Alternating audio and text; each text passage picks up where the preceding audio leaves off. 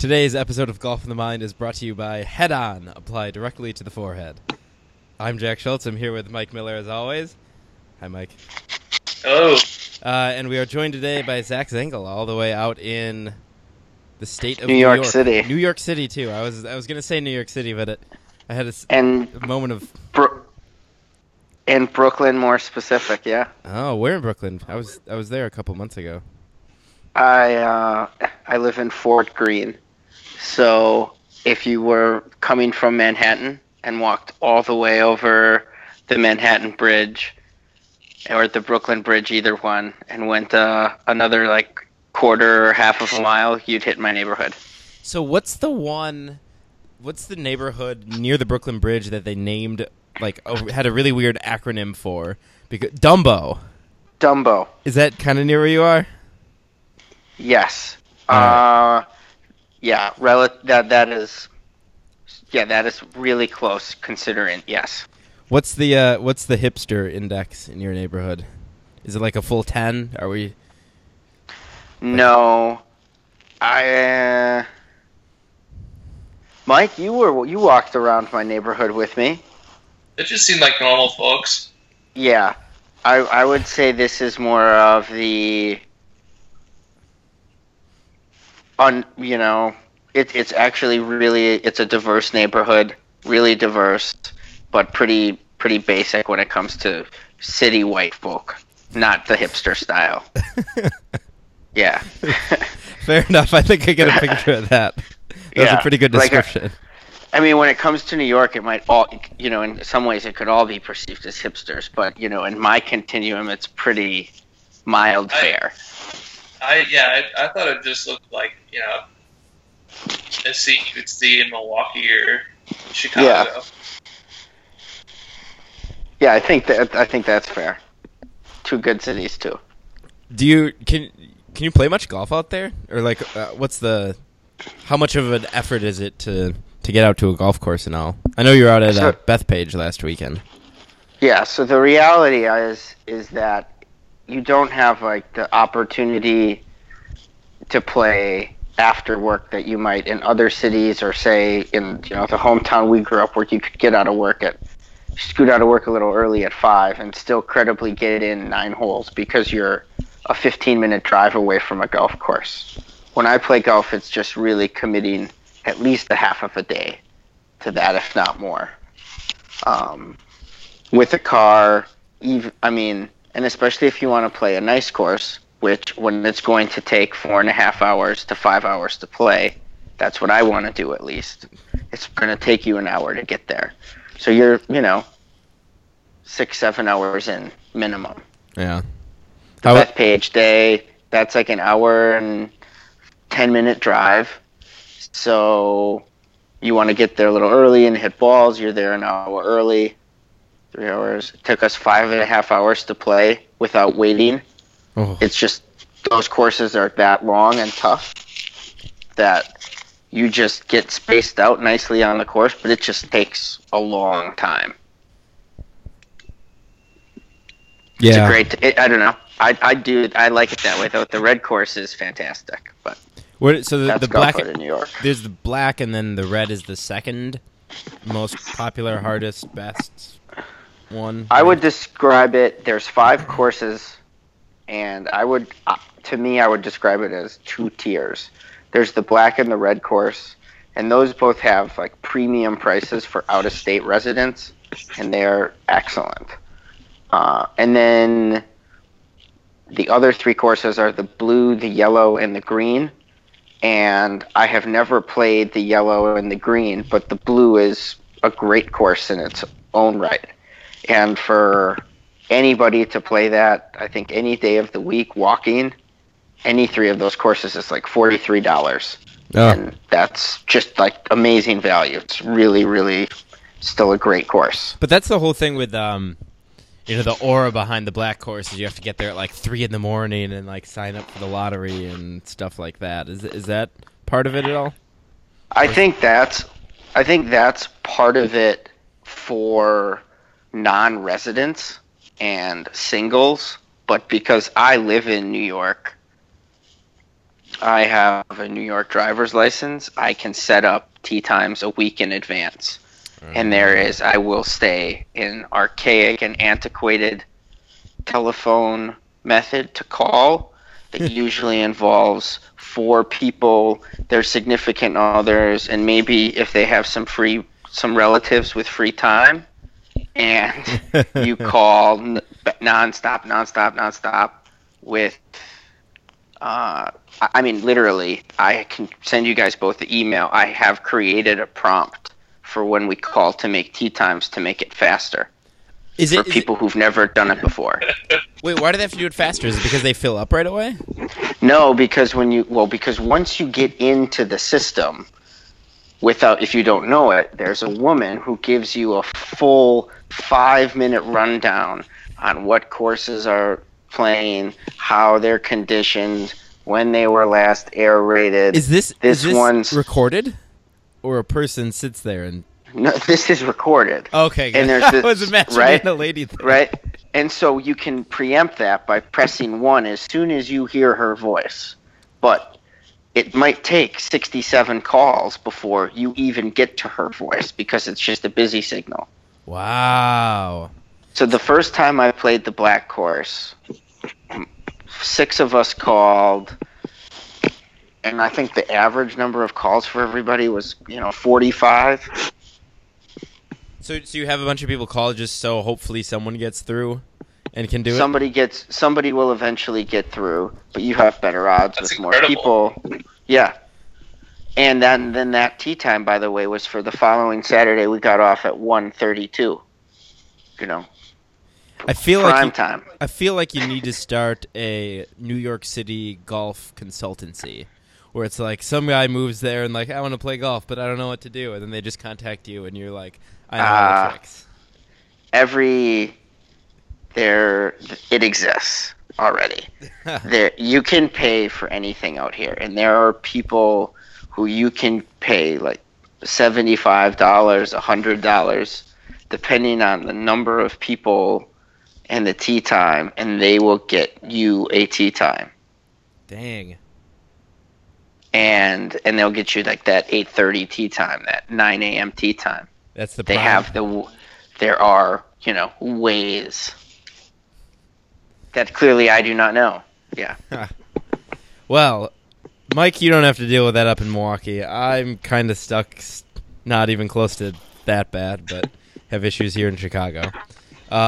Guys on tour, however, they do not because the courses are reserved for them. Do you like that segue? I thought that was a pretty good segue. That was nice. Yeah. Yeah, but they don't make tee times. They don't even get their choice.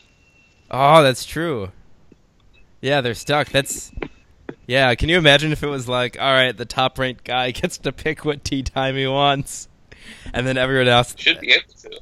Man, okay. Here, all right. First topic. We're talking about so the first guy picks, and then the next guy gets to pick if they play with them or pick a different tee time. I wonder what the resulting tee times would look like. Like, would you just have like friends playing together? Would there be like, oh, you don't want to play with me, kind of scuffles and stuff like that? Patrick Reed might play by himself. Roy Sabatini and Ben Crane playing together. Yeah, Patrick Reed by himself. I like the slow group. Roy Sabatini and Ben Crane. That's a good pair. No, I don't know what people would do. I think it would be a disaster. I'm curious if more people would do morning, afternoon, or afternoon, morning. Because I feel from when I would play these, you got to do afternoon, morning. Yeah, that's what I've always thought the best way to do it was, where you'd just kind of get in a rhythm. You'd play your 2 rounds, then you could rest up for the weekend. But then again, I don't know. I'm guessing at what guys on tour like. Maybe they like not sitting around. And if you're not a very good player, you can just leave. Yeah, that too. Oh, that's a big one. If you miss the cut, you get to bounce. Yeah. I don't know. I think I want to play right away. I think, yeah. On Thursday. Not necessarily the first tee time, but that first wave. Yeah. I feel like the only problem with that is you finish on Thursday and you're just tapping your toes for the entire afternoon and the entire next morning. And that's a long time to wait. Even longer than just the morning of the first day. But then again, I'll go I'm sure back. those guys have things they do that just. It's been a long time since I competed in a multi-day event. That I, was had any chance of winning. So I don't know that I would feel that way if I had more competitive experience in that way. Yeah, I guess we're not going to know. Would be interesting, though. We got to put it in the old PGA Tour suggestion box. Yeah. That'd be. I don't know. I think I'm on the same page as Jack here.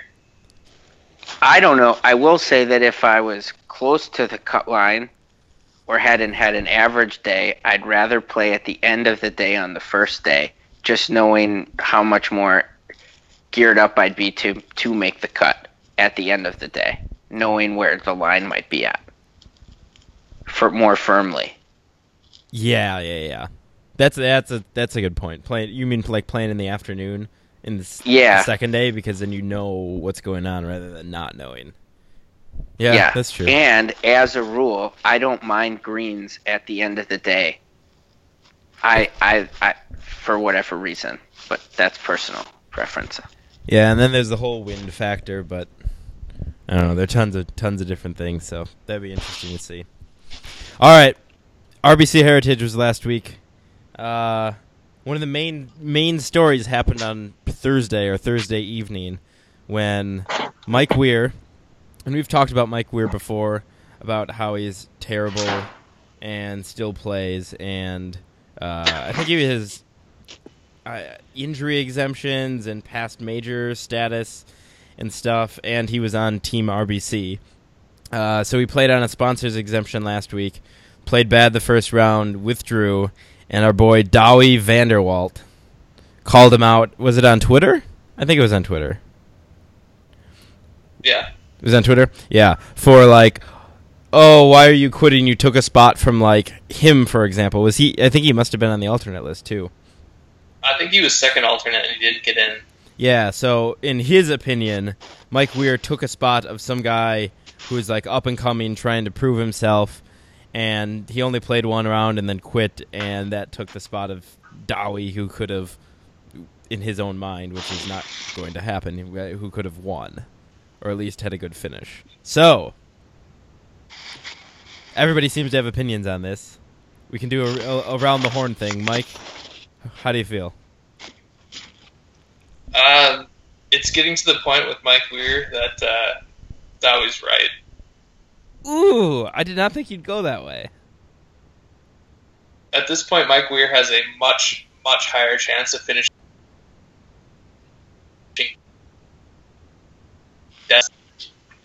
Finishing You're dead cutting last. in and out. Mike Weir has a better chance of finishing dead last than what? Making a cut. Oh.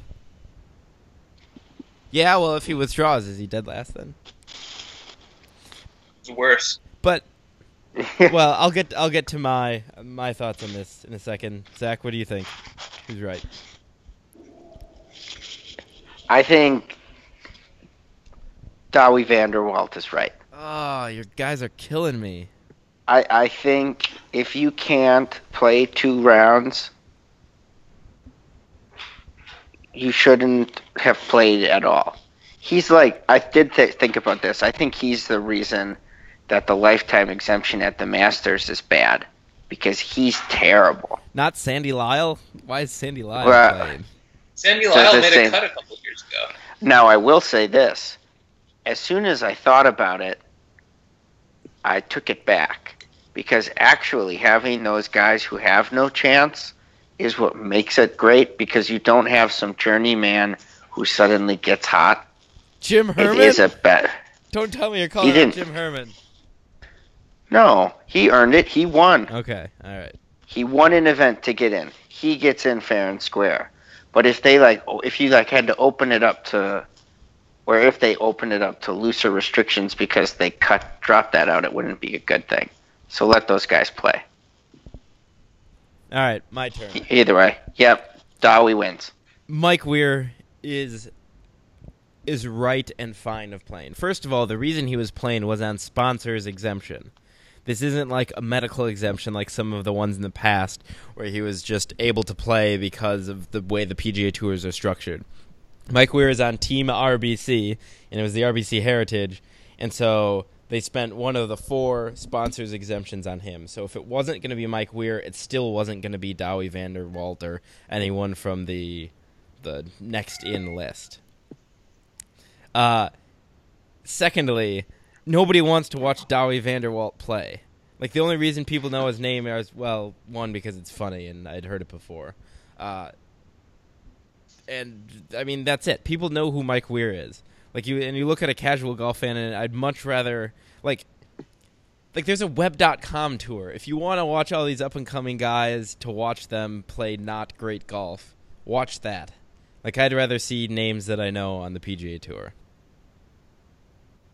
Which is subjective, and I know you're like stalling to like say something, but I mean, I guess the main reason is going back to what I said first. It was a sponsor's exemption, not like it was taking his spot actually. Yeah, they don't have to use sponsors exemptions, but it's RBC, and RBC has a squadron. Yeah, they have a squadron. Sponsored golfers. Yeah, and it is Team RBC, which is great. But I mean, all the sponsors are going to use their 4 sponsors exemptions. Like, you'll see that a lot. I mean, that's what Bryson I don't think DeChambeau... all do, but usually they do. Really? Did they sometimes not? I don't know. I just think it's embarrassing to the craft to not. I get what you're saying. Now, both points, Jack, that you make are valid about the fact that there would have been no replacement from that list of players, and that he was doing it because it is a sponsor.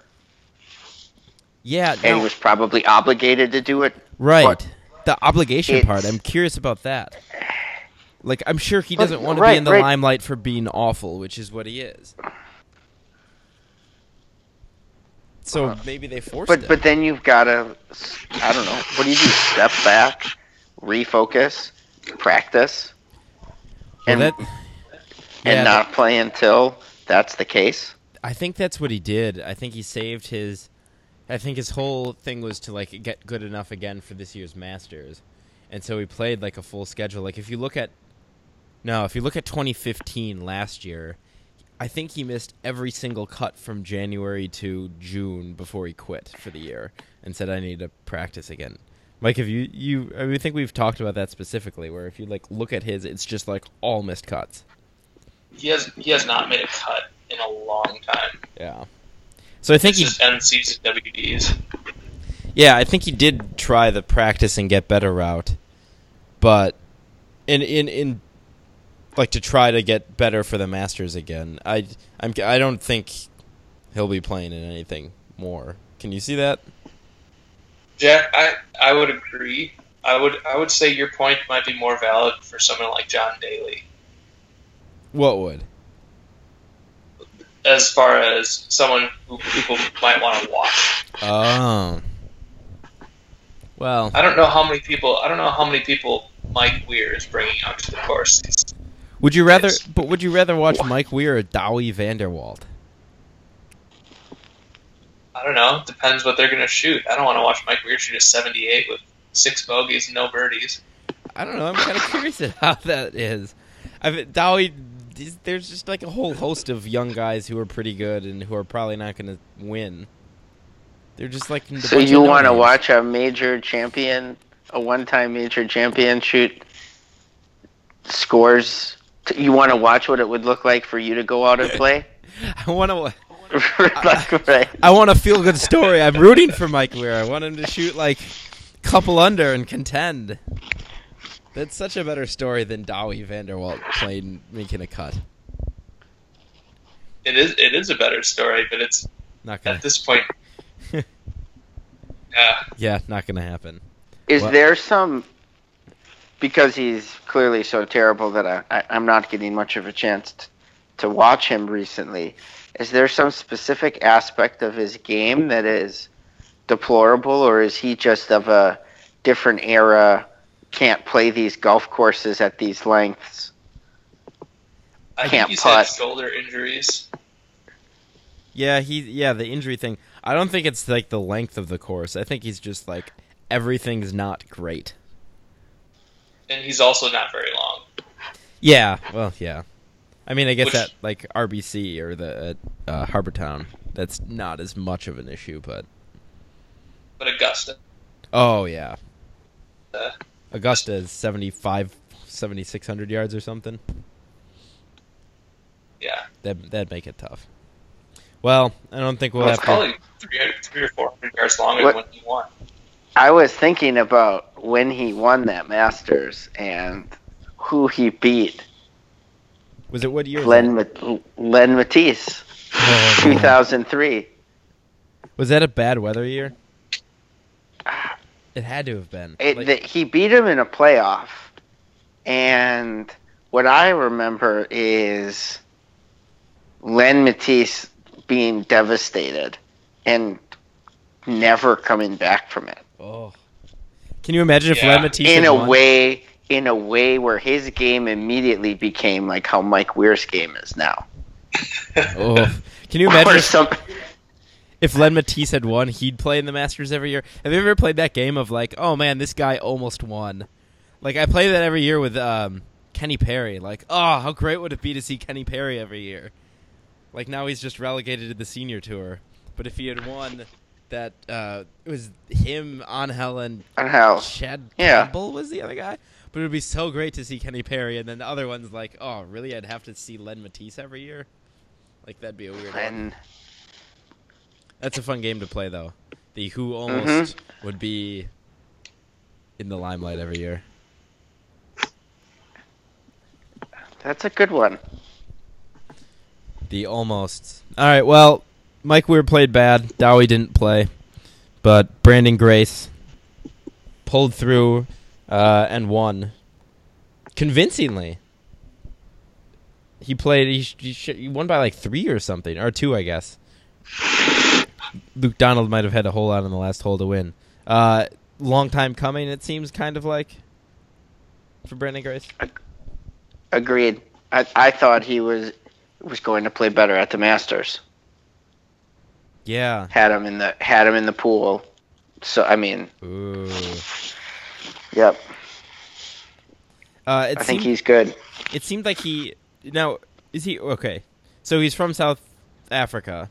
Is he Yes. playing a full-time tour schedule now, PGA Tour? I think he must be if he's playing at RBC. He's not. I don't want to say he's a full time, but he's like a top 30 guy in the world, sort of playing 15 to 20 type of schedule. 15 to 20, yeah. Yeah, I mean, it must be some scheduling thing. For me, he popped on the scene last year at the U.S. Open, contended with Jordan Spieth. That was the first I had really heard of him. Is that the same for both you guys?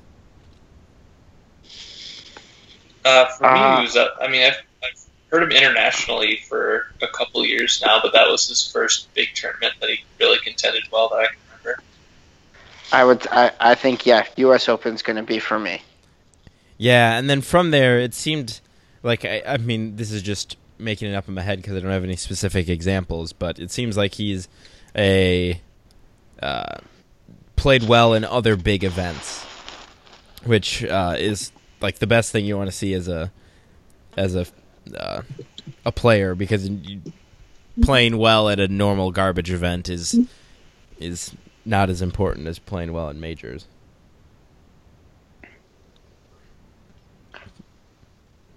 So finally winning here seems like a culmination. He did seem pretty happy about it, but I'm assuming he has higher goals for the future. I think he has major goals, and I think he's got the game for it. He was right in it at the PGA. He had one of the best rounds of the week. Where was the PGA last year? I'm blanking. Whistling. Whistling. Straits. Oh yeah, Jason Day. Oh, see, yeah, I wasn't completely making things up when I said I thought he did well in other events last year. Good. Yeah. Yeah, He's got 7 European Tour wins. That's over what time frame? Starting in 2012. 2007. That's pretty good. I think he's been pretty solid since then. He just hasn't had a win on the. Yeah.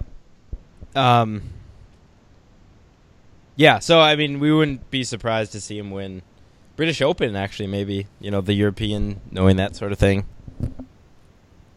Mm-hmm. You know, I just wish I probably, would have watched him play this weekend. But it's just one of those tournaments where I didn't make the time on Sunday to do it. It was too nice weather. Yeah. But so that's this gets lost in the shuffle there. That brings up another point where we're kind of in a stretch now with the RBC here last week. This week being the Valero Texas Open. And then, what does it go? Zurich, I think? Where it's just like a bunch of, I feel bad saying it, but like filler events, where the weather is getting nice, you're going to want to be outside, and who really cares who wins, that sort of thing. Yeah, at this point it comes down to the players and the majors. The players, the majors, the Olympics, I guess. Well, yeah. And then the Ryder Cup. The playoffs. The Ryder Cup. The playoffs. The playoffs have been pretty good. FedEx has done a great job at making those 4 tournaments like actually watchable. Like, as opposed to just like random events at the end of the season. And I guess that's what happens when they put $10 million at the end of it. That people start caring. But they're at good golf courses. Yeah, that's true. And it's the best players. Yeah, that's what I'm saying. It's like, yeah, if you put $10 million out there, then the good players are going to come. And like that's the reason you watch tournaments, is to watch good players and to not watch Douwe van der Walt. Yeah, but Mike Weir's not a good player. He was, hasn't been. At one point. I'll still hold to that. All right, the other storyline from last week, a young player who is also. You think people are gonna like yell at Bryson DeChambeau for like, oh, you're taking my spot, even though you're not a member of the PGA Tour? He's the dude with the hat. For people out there who don't know who Bryson DeChambeau is, he played really well. Obviously, finishing 5th, I believe, tied 5th. Tied 4th, I think. Tied 4th. Well, yeah. You would know because he is on your fantasy team. Would you like to pat yourself on the back here? Yeah. What was your first paycheck for your job? Oh. Something like $219,000. It was not $219,000. It was no. You made $750 last week. Yeah. I wonder how much Puma paid him. And Cobra. Because that would be his first paycheck, huh? Probably, yeah. They probably paid him pretty good. Unless it's a incentive late.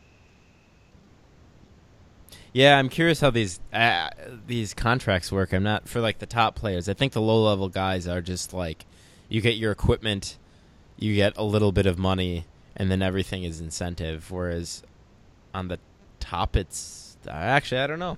I'm just guessing here, but I would be curious to look at how that stuff works for the top guys. As it is, though, he finished 4th. He needs to get. I think it varies company by company, and I think that's why you see certain guys use certain clubs or make changes because of the sponsorship dollars they can get. And the change thing. And,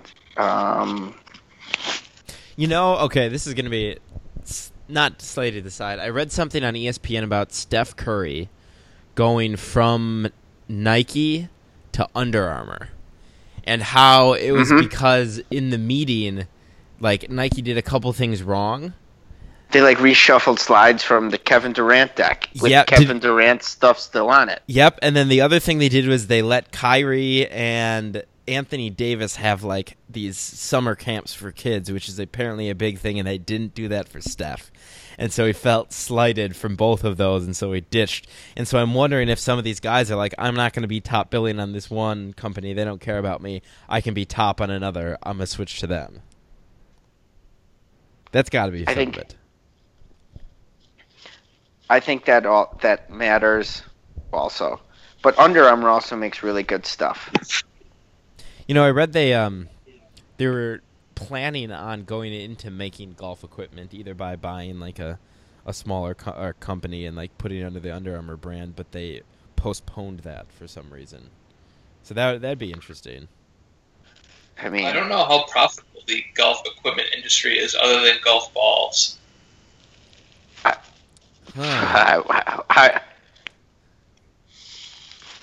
Yeah, we're bringing up questions that you kind of never think about, like the structure of contracts and how these companies make money. So I mean, that's why TaylorMade and Callaway are, every year they try and introduce a new ball or a new, something new to get into the golf ball industry that's, totally dominated by Titleist. Yeah. Or maybe they just... I mean, they come out with new clubs every year just to have... for the same thing of, like, get these people who love equipment to buy new equipment. Yeah. But how successful has that been with the advent of secondary markets? And you can get last year's stuff immediately for 70% off. Yeah. Yeah, I wonder who buys the new stuff. It's got to be just people who like having like 10 putters in their living room and buy new things. I don't know. I couldn't tell you the last time I bought a new golf club. Yeah? I think I bought a couple wedges a few years ago. Yeah, well, hey, we're trying to look at new clubs. Are we talking... Well, I was given new irons, but they were the first set of irons I've had in 8 or 9 years at that time since I got my MP32s. Oh, good clubs. Right? And the driver I bought last summer. Mm-hmm. We've all had MP32s. I still have them. I hit them on Saturday. Those are the clubs I have down here. They're super flat though. I need to change them to get them more upright. But yeah, that is funny. Like Wyatt the other day, he got those 2 used wedges. Exactly. Like, who buys new clubs? Wyatt, yeah. Or why would you buy some? I bought it last summer and it was brand new, but a 15-month-old Callaway driver, the Big Bertha Alpha or whatever, and it was $115. So what, $400 club? Right, $450. Huh. Man, yeah. We're gonna have to look into this because the whole new club. Maybe it's because we're young and we don't have any money. Maybe once we're older and we're just like, screw it, and I want the best. I'm sure that's part of it, but the 1-year product cycle has been great for us because we don't have to buy this year's club to have the, something that performs just as well. Yeah, and then you look at how much like manufacturing costs are. Maybe it costs like $5 to make, and so they don't really care if they have to sell them for cheap later. I don't know the economics behind it. I gotta think the R&D behind it's probably the most expensive part. Ah, yeah, that's a good point. All things to investigate. Anyway, Bryson with Puma and Cobra Golf. Finished 4th here, so that means top 10 he gets into this week's without having to use a sponsor's exemption. Then he'll have 6 of those left if he doesn't continue to top 10, and he has to get top 125 in last year's FedEx point equivalency to get rest of the year. Or money equivalency. Or money equivalency. clearly, Mike, you're a fanboy. How long do you think it's going to take him to do that? Well, let's say, do you think he's going to win this year even? No. You don't think he's going to win? I hope he wins. Well, clearly, because he's on your fantasy team. Yeah. I hope he wins. Why can't he win? Because his There's swing no reason he can't. Because his swing is stupid. And he's a dumb little smile on his face. Okay, enough hate. Or he's eminently punchable. Yes. Oh my God. Did you see on the Twitter? I forget which one. Maybe it was like No Laying Up posted like, well, here's the other question: is he going to make the Ryder Cup team? Because that's not outside the realm of possibility. Anyway, the picture was of like, let's say he made the Ryder Cup team. You put him and Patrick Reed together, and just like, and the caption was the most punchable Ryder Cup team ever, like pairing. Because between him and it's Patrick over Reed. there, right? It's not here. Yeah. Oh, they're gonna hate him. Oh, if he goes, but that's the pairing. Oh That's man, a dream. That's a dream pairing. I wonder what Brits think of him, Bryson. They must think he's like butchering the hat. I can't believe that swing. It's What like, is the theory though behind every club being the same length? I think it's just a marketing scheme where he's like, I need to like, you know, Ricky has his flat brim hats and other stuff, and Bryson's like, in order to stand out here, you can't just be another Dowie Vanderwalt. You have to have. I really like how you don't like Dolly Now I Vanderwalt for don't. this. You have to have like your own shtick and like your own thing, and he's gonna be the weird guy, and that's what I think. I think it's just all fake. He'd switch to the one club or the one length club thing in like his sophomore year of high school or something. Yeah, I mean, I guess it was. I mean, the weird hat notwithstanding, it's like he's going to be the next Kirk Triplett or something. I don't know. The other Jack wears part, a weird hat. the other problem I had with him, and I might have said this last week, was in the basement of Butler Cabin when they were doing the interview, and he's the low am, and he's like, I've never in a million years dreamed to be here. Like, that was just all a bunch of garbage. Like, he doesn't believe that at all. Like, he knows he's the best to be there. He's played in these final groupings, and like that, you know, he should have been there. And that just like it was just such a lie coming from his mouth. Really annoyed me. I missed that. I had to turn it off because it was just like a bunch of garbage. He was just like, "Oh, this is just such an honor and whatever." And I was hoping that he was gonna finish second and lose, like on the last hole, like miss a putt to lose, still have to go to the basement of Butler Cabin and just spout off about how, it's just like so fun and like so happy to be here. That would have been amazing. He just reminds me of the type of guy that I would have taken bad penalties against in hockey. Like cheap shot at, just because he's that combination of having that face where you just want to punch to begin with, and then wearing like the goofy hat, so he probably, goofy equipment or skating style, and then doing everything unorthodox and somehow being good. I would have been like, this person needs to get hurt or something, and gone to the penalty box for 2, 4, or 5, whatever it took. Exactly. So, like, has anybody on the PGA Tour ever punched somebody? Like, because it could happen to him. Yeah, I don't think put Rory Sabatini on it. Maybe that's what happened to Robert Allenby.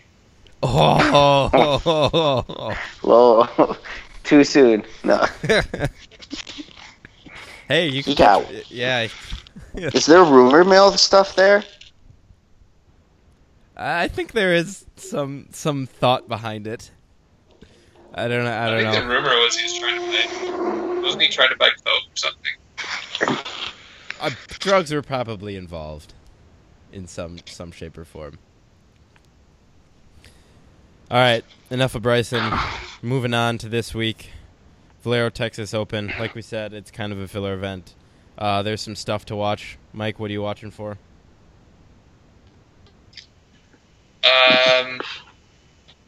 I'm watching for Kevin Na to see if he can break 16 with his first 4 holes. Yeah, Kevin Na. If you read the preview, that'll be in it. 5 years ago now, was it? Yeah, several. At least. He had a 16 on a par 4 here. Now, I was thinking about this the other day. So was that a hazard that he hit the drive into? No. It was just... Okay. I think he hit 2 provisionals, and he found the second one. Oh. So... I'm sorry. I just remember watching this live. For whatever reason, I saw it, and... The video of it's like 7 minutes long of him in the woods getting angry. Kevin Na gets angry too, and that makes it funnier. Oh yeah, I saw this live as well, and it's just I think it's my favorite live event I've ever. Was it? Because I didn't know how many shots he took. I was like, is he even counting at this point? Was it like it was like Ernie putting at the Masters? Was it something like you text your friend like, "Oh my God, are you watching Kevin Na on this hole?" Like that's yeah, but where that was like immediate nuclear eruption, this was slow burn. Oh. Yeah, you would have time to text someone, and they could still catch like the last 13 shots. The video, like you could have credibly watched. You could have credibly watched Ernie Els do that and be like, "Is he messing around on the practice green?" Right? This happened slow. So what do you do? Let's say, okay, you hit it in the woods, you find it, you hit it again. And, like, you're in the deep woods. Like, you can't go to, like, the last spot where you hit. So do you just have to take, like, unplayables all the way to the fairway? If it's, like, so dense you can't get it out? Like, what do you do in that case? Like, I mean, if you were Wyatt, you'd take an X. And you'd walk off the course. And this brings it full circle. Point. And people would be irate with you if you walked off the course because you made a 16.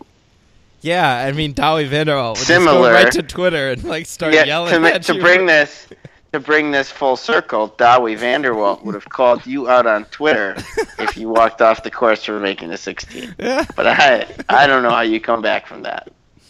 I feel like there needs to be a rule. I think at a certain point you're required to live in the woods.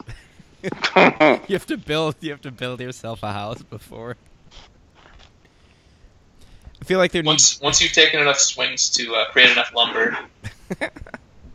There needs to be a rule in golf where you can just say, "Screw it, I'm going back to the tee," because that would have solved a situation here. I think, because Kevin Na knew he wasn't going to take two to get out, so Mike he hit 3 tee shots. When Mike and I were together, we talked. This is a second point I have, or was going to bring up with this, but this is separately related. I just don't like stroke and distance, for the most part, penalties in golf. Specifically for amateurs, and that always for them, but in this case, if he could have just dropped, as if it was like a red hazard, hitting 3. You can't hit it from where you are or whatever, but keep it going. Don't ruin... I don't know. Yeah. Yeah, I can see that. Like, true rules golf has the ability of being cruel to the point of not enjoyable. Yeah, that's true. I don't hate bending those rules for AMs and, casual rounds. I definitely don't play by the, USGA rules every time I go out. Yeah. I mean, 16, though, for a pro is some tough stuff. Yeah, that's very impressive. But Kevin Na's back. He plays every year, right? I think he does. Yeah. He actually lives there. Does he? In the woods. Oh. All right, you got me there. That was a really good one. I was like, he doesn't seem like a Texas person. Zach, are you gonna watch? What are you watching for?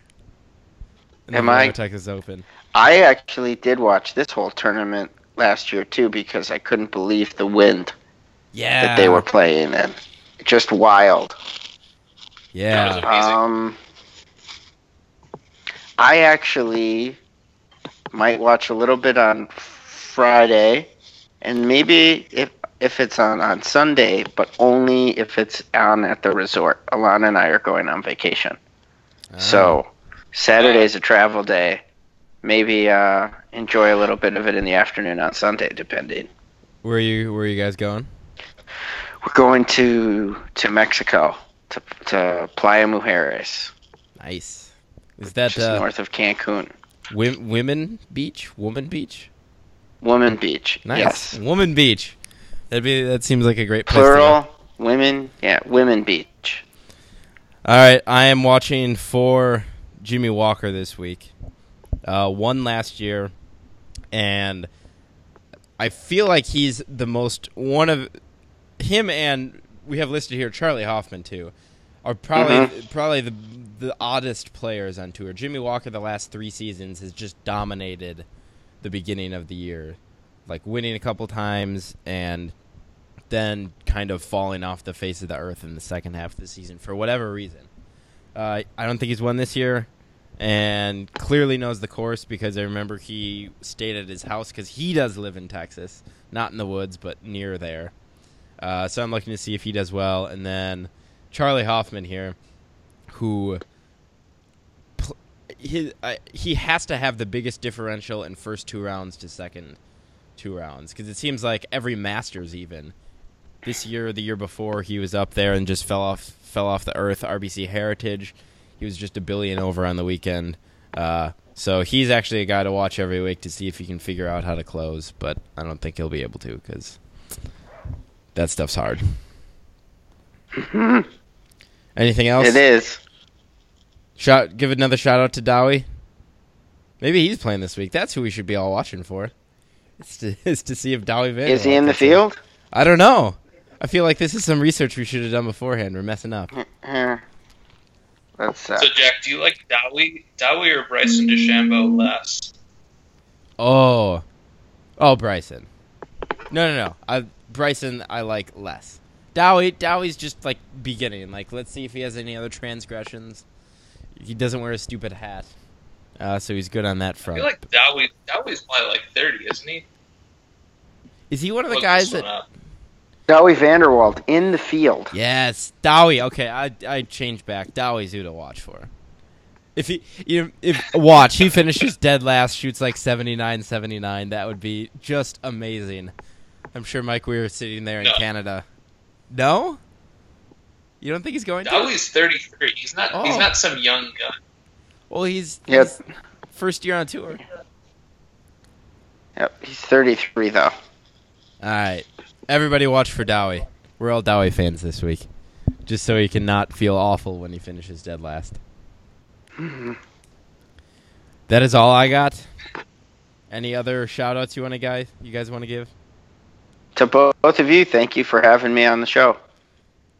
Yep, it was fun. We'll definitely do it again. Thanks for coming. We'll be absolutely. We'll be on next week. See y'all. Sounds good.